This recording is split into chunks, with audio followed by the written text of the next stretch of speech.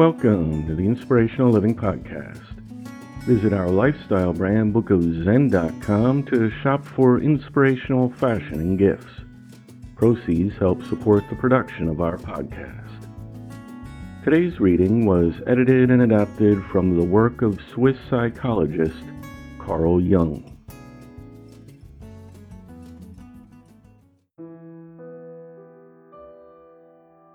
The decisive question for humanity is, are we related to something infinite or not? That is the telling question of our lives. Only if we know that the thing which truly matters is the infinite, can we avoid fixing our interests upon futilities and upon all kinds of goals which are not of real importance. The more we lay stress on false possessions, and the less sensitivity we have for what is essential, the less satisfying is our life.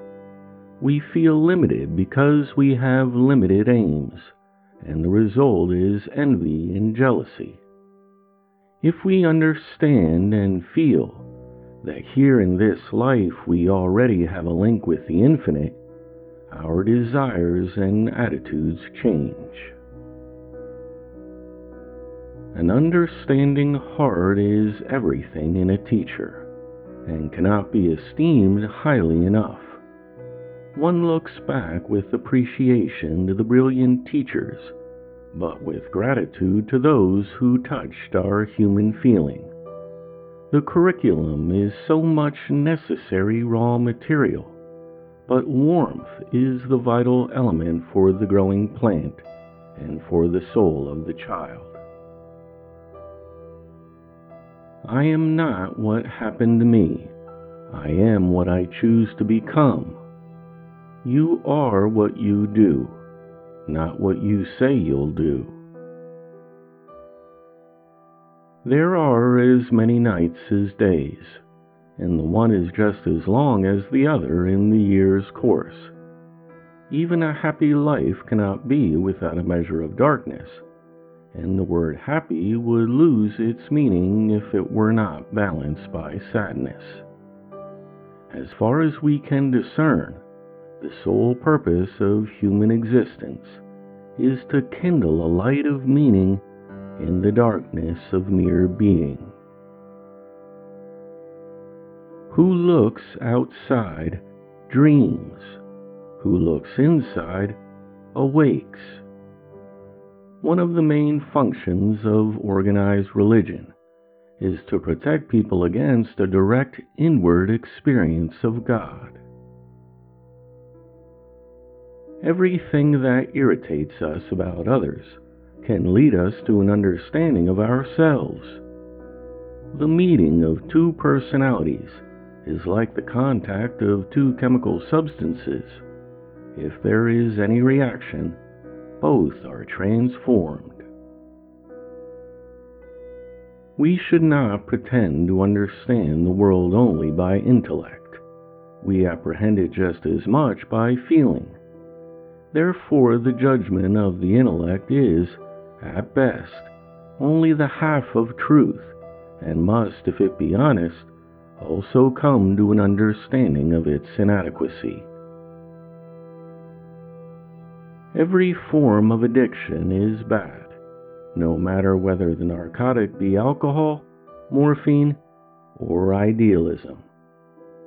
People will do anything, no matter how absurd, to avoid facing their own souls.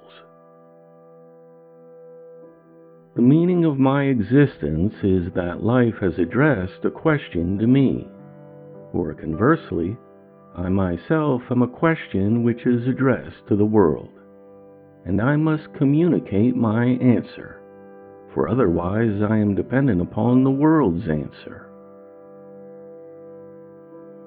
Life really does begin at 40. Up until then, you are just doing research. The greatest and most important problems of life are all fundamentally insoluble. They can never be solved, but only outgrown. Whether you call the principle of existence God, matter, energy, or anything else you like, you have created nothing. You have merely changed a symbol. Sometimes you have to do something unforgivable just to be able to go on living. If there is anything that we wish to change in the child, we should first examine it and see whether it is not something that could better be changed in ourselves. Let the light of your madness shine, and it will suddenly dawn on you. Madness is not to be despised and not to be feared, but instead you should give it life. If you want to find paths, you should also not spurn madness, since it makes up such a great part of your nature. Be glad that you can recognize it, for you will thus avoid becoming its victim. Madness is a special form of the spirit, and clings to all teachings and philosophies, but even more to daily life, since life itself is full of craziness and at bottom utterly illogical. Humanity strives toward reason only so that it can make rules for itself.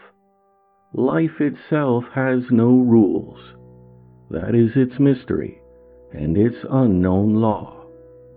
What you call knowledge is an attempt to impose something comprehensible on life.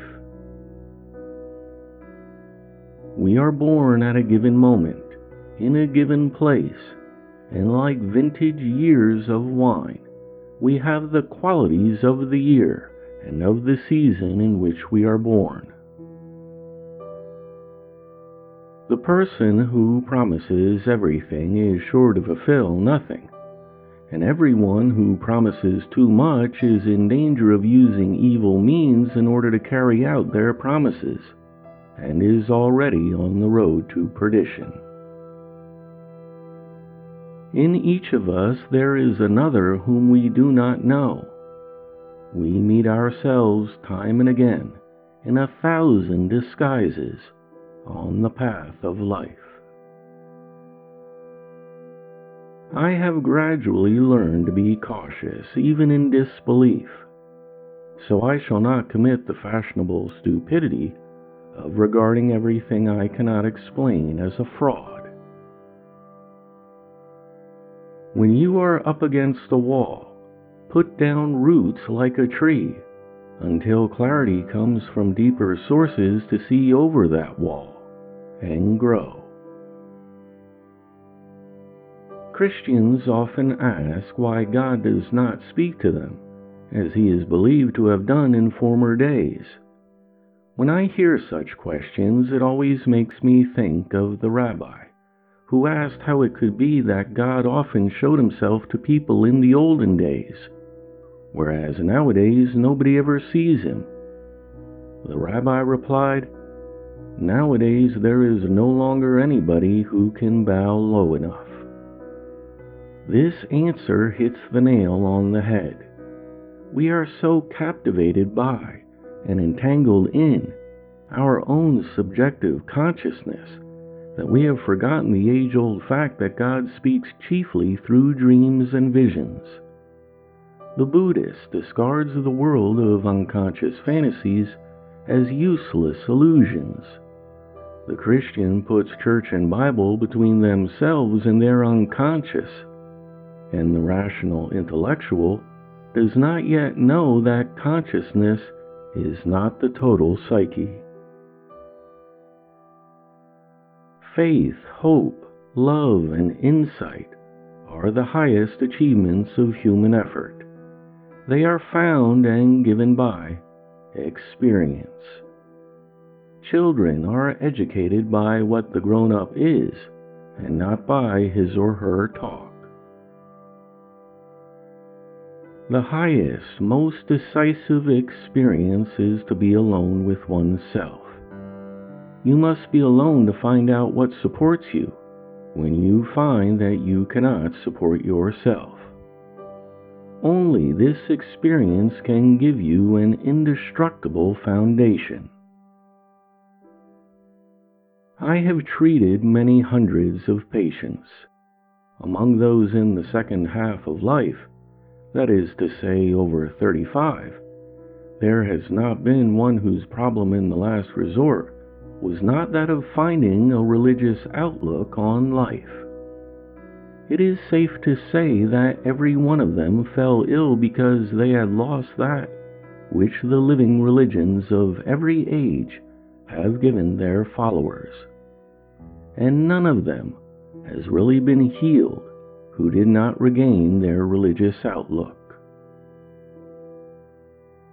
My own understanding is the sole treasure I possess, and the greatest.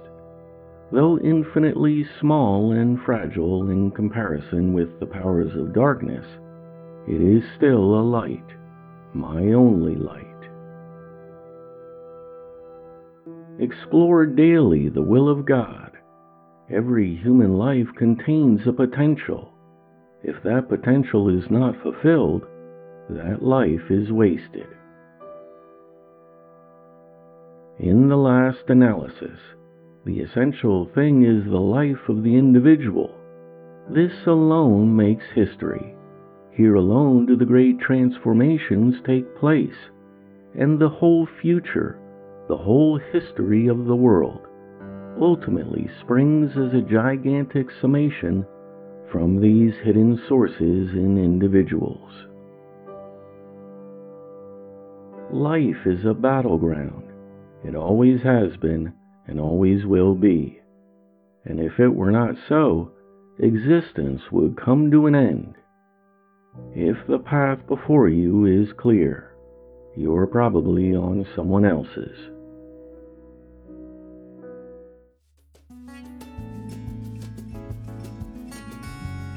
The Inspirational Living Podcast is a production of The Living Hour and brought to you by the generous financial support of our patrons. Become our patron for as little as $3 a month to gain access to free transcripts and the series Our Sunday Talks, which features thought-provoking readings on spirituality and spiritual growth. Thanks for listening. I look forward to talking with you next time.